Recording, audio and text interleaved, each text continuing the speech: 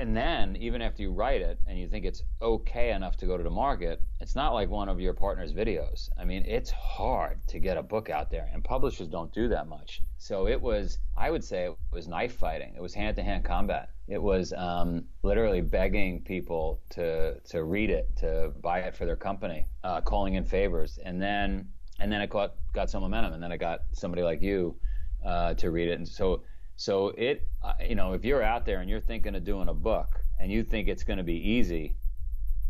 Welcome to Innovation and Leadership, where I interview uncommonly high achievers like top investment fund managers, elite special operations soldiers, startup CEOs who sold their companies for billions of dollars, pro athletes, Hollywood filmmakers, really as many different kinds of experts as I can. The whole idea is to hear how they did it and then what advice they have for the rest of us that can be applied to the organizations we're trying to grow and innovate. Thanks for listening, and I hope you enjoyed today's show. This is part 2 of our interview with Joe DeSena, founder and CEO of the Spartan Race, Spartan.com. If you missed part 1, please go back and hear about the great races and all the things that he's done to get to this point. Joe, I think my first question for part 2 here is, while you were busy trying to climb the stairs with your kettlebell and everything, he and I were sitting here watching your interview with Richard Branson. And, you've got this YouTube channel. I think you've got 14 million views. And it's become such a phenomenon. I see people wear your shirts like it's a badge of honor. Can you talk about your philosophy when it comes to marketing? First of all, I'm an idiot. I'm a Flintstone when it comes to technology and all this stuff. But things that really jumped out at me early on when we got into this business, because my previous businesses didn't require all this digital stuff, were, holy smokes, if I could buy a billboard that stayed up forever on the side of a highway, right? If we could buy a billboard that stayed up forever, that would be an interesting proposition for a company, because it's always there. You don't have to pay just put it up and it stays forever. If I could buy a billboard that stays up forever and follows the car around, wow, that's even more interesting, right? So it became obvious to me that digital is incredible, because I can follow you and present this billboard in front of your face, hopefully at the opportune time. Now let's go back to what we said earlier. I'm selling hard work, I'm selling commitment, I'm selling challenge, I'm selling something that's really hard to sell. So even putting that billboard in front of you at that moment doesn't necessarily get you to commit, because it's going to require you to go to bed earlier. It's going to require you to put the extra glass of wine down.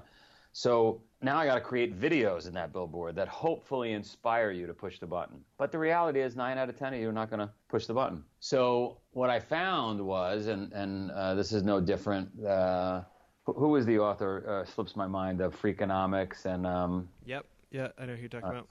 The connectors, right? The early adopters he talks about. Oh, the Malcolm Gladwell. Malcolm Gladwell. How do I appeal with those videos and that traveling billboard to what Malcolm Gladwell calls these connectors, these early adopters? And it just naturally happened. There was nothing genius we did. We made good video. We put it all over the digital ecosystem. We followed people. We weren't even sophisticated on who we followed. I think it was so interesting to folks. They heard my authenticity, which you described earlier, and a couple of them decided to come out. And then we had a product that was incredible. What's great about our product is the worse it is, the better it is. So, you can't, oh my God, this was terrible. How are you going to complain? Our whole message is Spartan up. There's nothing you can complain about, right? So our NPS scores are ridiculous, off the charts, only things, Apple would dream of, because nobody's allowed to complain. And so great content. Now the problem is the reason Google, Facebook, LinkedIn, et cetera, the reason these valuations are so tremendous, Amazon, for these companies, is because they've cornered the market. And so it gets more and more expensive for us to present that really cool content to people throughout the digital ecosystem. So that's a challenge. But we're not that smart. My team is. I'm not that smart. And we didn't do anything earth-shattering. We create great content. We hang out with people like Richard Branson. We're completely authentic. We try to get it in front of you. You come out. It's completely transformational. And so then you invite 20 friends to the next race. That's it. Yeah. Well, it's funny how much you talk about content. I think one of my favorite of our 300 episodes we've done so far was Joe Paluzzi, who started the Content Marketing Institute. And, his latest book, the Killing Marketing one, he says, like, basically quit making fluffy content marketing and make stuff so good you're competing with the mainstream media. And, I'm looking at your website and you've got people overcoming cancer and Cressa Peterson here, at 51 who's doing this stuff. And then your podcast, you got Gary Vaynerchuk and Tim Ferriss and Richard Branson. And it is, it is of a quality that, I'm happy to watch this instead of something on entrepreneur.com or Business Insider or something like this. Like, can you talk about the idea of, maybe not just making a post for a post's sake so you can have more output, but the quality that you're doing here? Well, I think it's not exactly as you described, because the quality of the content is not in the production, and I don't think that's what you're saying, right? Because I just had this conversation early this morning with my team, which is in this world we've got to move faster, and high production value stuff that NBC would do or whatever, which is overpriced and ridiculous and too polished. We can't move fast enough. So you could shoot all this stuff on a phone, but just make sure that the people in the frame are Richard Branson, Gary Vee, cancer survivors, etc. So the content. Am I saying this correct? You follow what I'm saying? Yeah, absolutely. It's like that's what I mean is like the intrinsic quality of the message. I'm not saying the production value. I'm saying that, like, I watched that and I might actually do something different because I watched that. I wasn't just passing time. Wait until you see what I have coming. I can't even give you a sneak look. Wait until you see our next iteration of content that's coming. We're going to really shake things up. Okay, we'll have to have you back on the show after that's out, and you can tell us about it. I would love it. My team right now is in Africa, by the way. We are with a bunch of Kenyan runners that we're building obstacles for them and trying to get some of the fastest runners in the world to our races. And we're filming that, so that's fun content. That's amazing. Yeah. As you look at your entrepreneurial career and some of the things you've learned, would you say are some of the key lessons? Like, if you had to say, here are the 3 things I would tell any entrepreneur or someone who's wanting to do something that puts them outside their comfort zone, what would be those couple of things? What would be the things I would tell an entrepreneur to get themselves out of the comfort zone in business? Yeah, just to motivate, or like the key lessons you've learned during your career that you would want to pass on to maybe someone who's just starting. Well, I would say the number one mistake I see most entrepreneurs make is they focus on the wrong things. The only thing that matters is sales. Make sure you've got an incredible product. Make sure you're making sales. I see lots and lots, actually most people, the majority of people focus on tweaking it. The same way you and I talked earlier about folks that sit still and can't get going and discuss and pontificate and analyze going to do a race someday and never actually do it. Most business people do that. And so my experience, there's lots of different experiences, lots of ways to do this. My experience has been just start selling first. Make sure you've got people that are paying you, that are engaged with the product. You could always iterate, make the product better, but don't sit around and work something to death before you even know because the marketplace is going to give you feedback and you're going to adjust and edit and pivot. And so I'm a big fire, ready, aim guy. That's great. Why do you think that's such a challenge for entrepreneurs? Like, well, what is it in us that makes us want to just sit and perfect things first? I'll tell you why. It's really simple.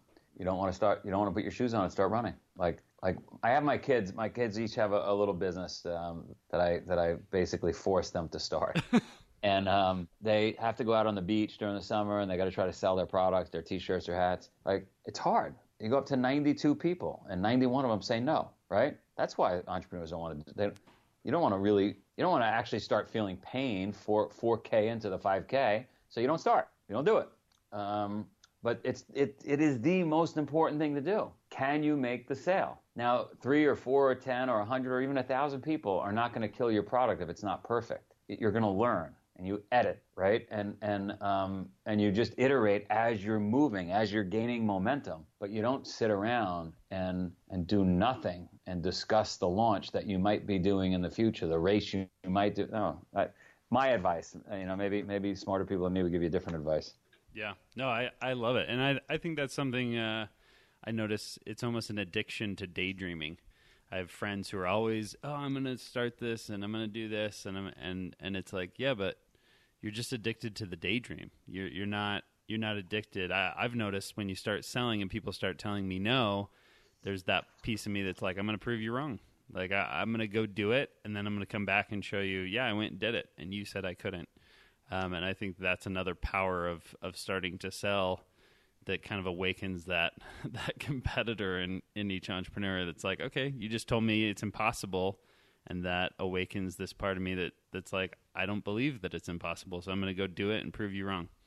So I think that's awesome. Thinking about this idea of sales, and it's pretty hard for somebody to buy something from us if they don't know we exist, right? And so getting the word out, the content you're doing, your podcast has done so well. Jay makes these Dollar Shave Club kind of videos at his agency creatively. They've got, Jay's got 200 million views for his customers out there across all these YouTube videos he's made. But one of the things I'm really fascinated with is books. I have recommended Spartan Up to so many people. I'm a real audiobook nerd. I've done maybe, 900 audiobooks in the last 12 years. And yours is so high up there for me. I've got all sorts of people to read it. There's so many books created every year, and so few have the success that yours have had. What kind of insights to that part of the content game do you have? Spartan Up, the first book, I just was writing my story. So there was no, again, it goes back to that authenticity. If I didn't know if anybody was going to read it. I even had a tough time reading it, right? Because it's my own story. And I had to read it 500 times to try to edit it.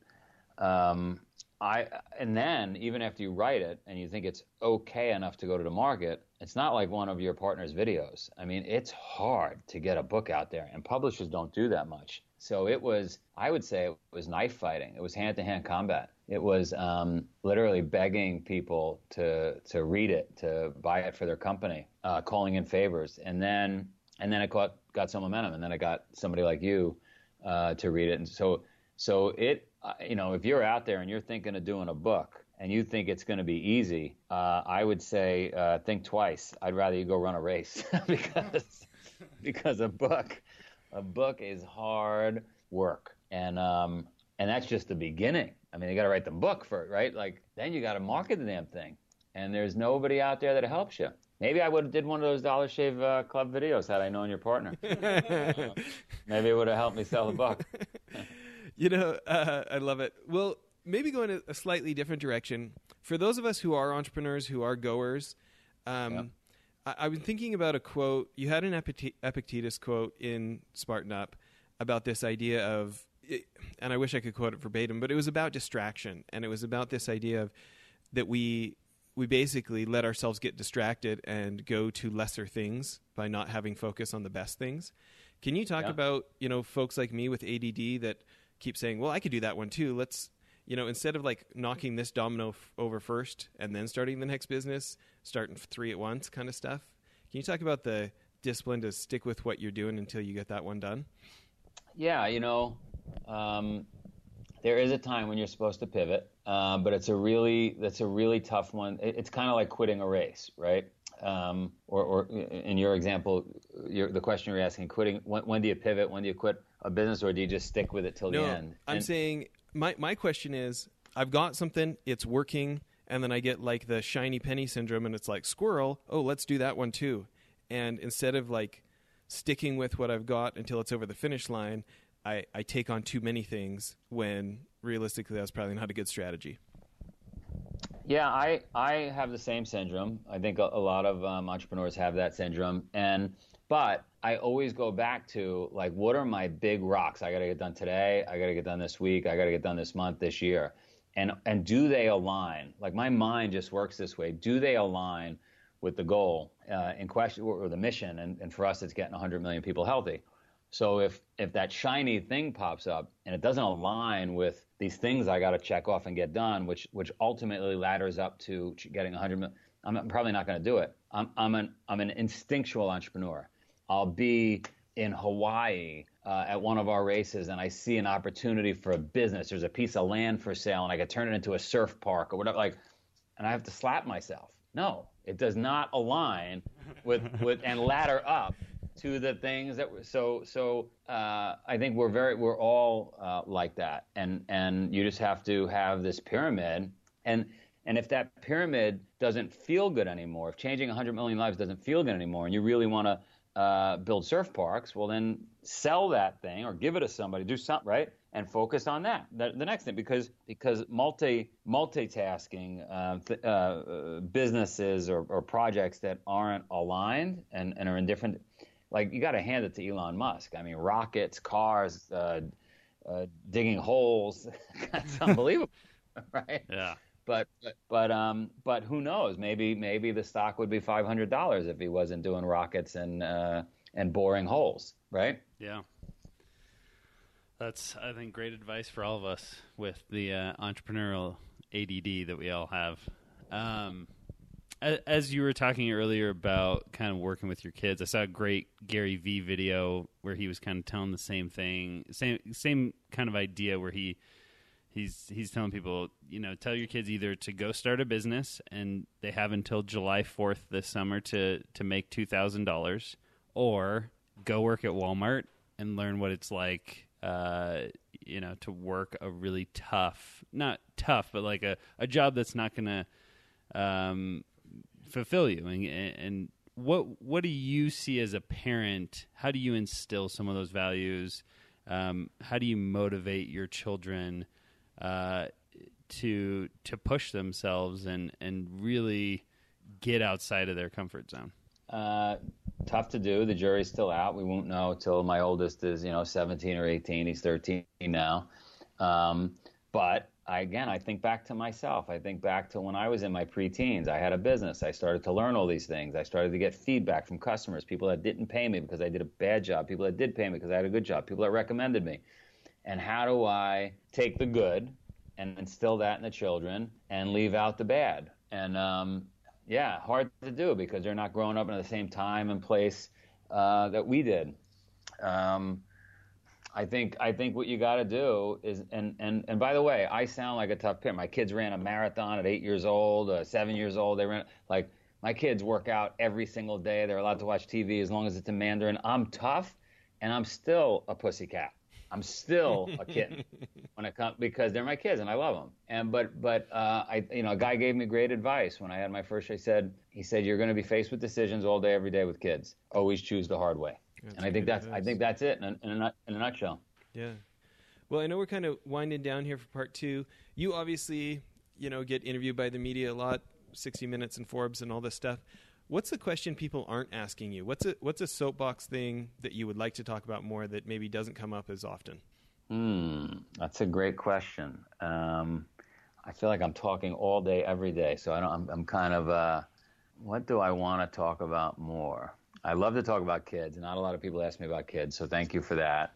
I do love talking about business. We covered that. I mean, here's a silly one. I think we should, let's get into burpees. I'm sure I've talked about it with everybody, but we'll talk about it. Let's talk about kettlebells. How's that? Okay. I think you should ask me. We should talk about everybody should be carrying a friggin' kettlebell. It sounds ridiculous, but think about the number one reason why people I don't have time. I don't go to the gym. I don't have time. I don't have a gym membership. If we all carried around a little weight, it could be 20 pounds, 30 pounds, 40 pounds, 45 pounds in my case. Think about how much healthier the whole country would be, right? It seems ridiculous at first glance, but that's just because not a lot of people are doing it yet. But if we carried around a heavy weight, we all walk a couple of miles a day, even inactive. You walk a couple of miles a day. You take the stairs and you've got this weight that you're carrying around, and you're able to lift over your head. I've done a few things with the kettlebell here while I've been on the phone with you. So, okay, so here's what you need to hire Jay's firm to make your Dollar Shave Club video. the Spartan Race branded kettlebell that's like goes with your briefcase. You know, where you take your bag, you take your computer bag and your kettlebell everywhere. This is the birth of this, people. I'm happy to do a video, but my kettlebell's been to 100 countries, and every country treats it differently. Interesting. In the United States, they don't care. They just throw it on the belt. And what happens on the belt, you can imagine, it then rolls down the angled belt down below. It smashes into the stainless steel carousel. It almost takes out a customs officer. I've had it happen. Versus you're in Japan, and they wrap it beautifully in bubble wrap, and they box it. And then a beautiful petite woman carries it feverishly over to a cart, right? Or you're in the Middle East, and they mumble to you in some language that means like it's up to God whether or not you'll see the kettlebell again. Or in India, they stick it in somebody else's suitcase. Not kidding. And they point to the suitcase, and you have to find that suitcase when you get to the other side before the person that owns the suitcase finds it and finds out everything in it is smashed because the kettlebell's inside. So that's the video. And by the way, it's like, we're not even making it up. That's what I experience on a daily basis. And then how many times I've lost 12 kettlebells, literally. They lose them. And Boston is the culprit. Boston, I think there's a guy there collecting there's probably a gym being built right near the friggin' Boston airport from my kettlebells. I love it. Okay, well, I'm seeing the Spartan wall ball. I'm seeing the mat rollers. I'm hoping to see kettlebells here on the Spartan.com website sometime soon. Let's do it. Okay, listen, this has been great. We really appreciate your time. Any closing comment, any advice you would have given a younger version of yourself, or what do you want to close with here? Younger version of myself, eat less processed food, train 7 days a week, and save your money. Love it. Okay, everybody, go to Spartan.com and commit. Sign up. Thanks again, Joe. See you, bud.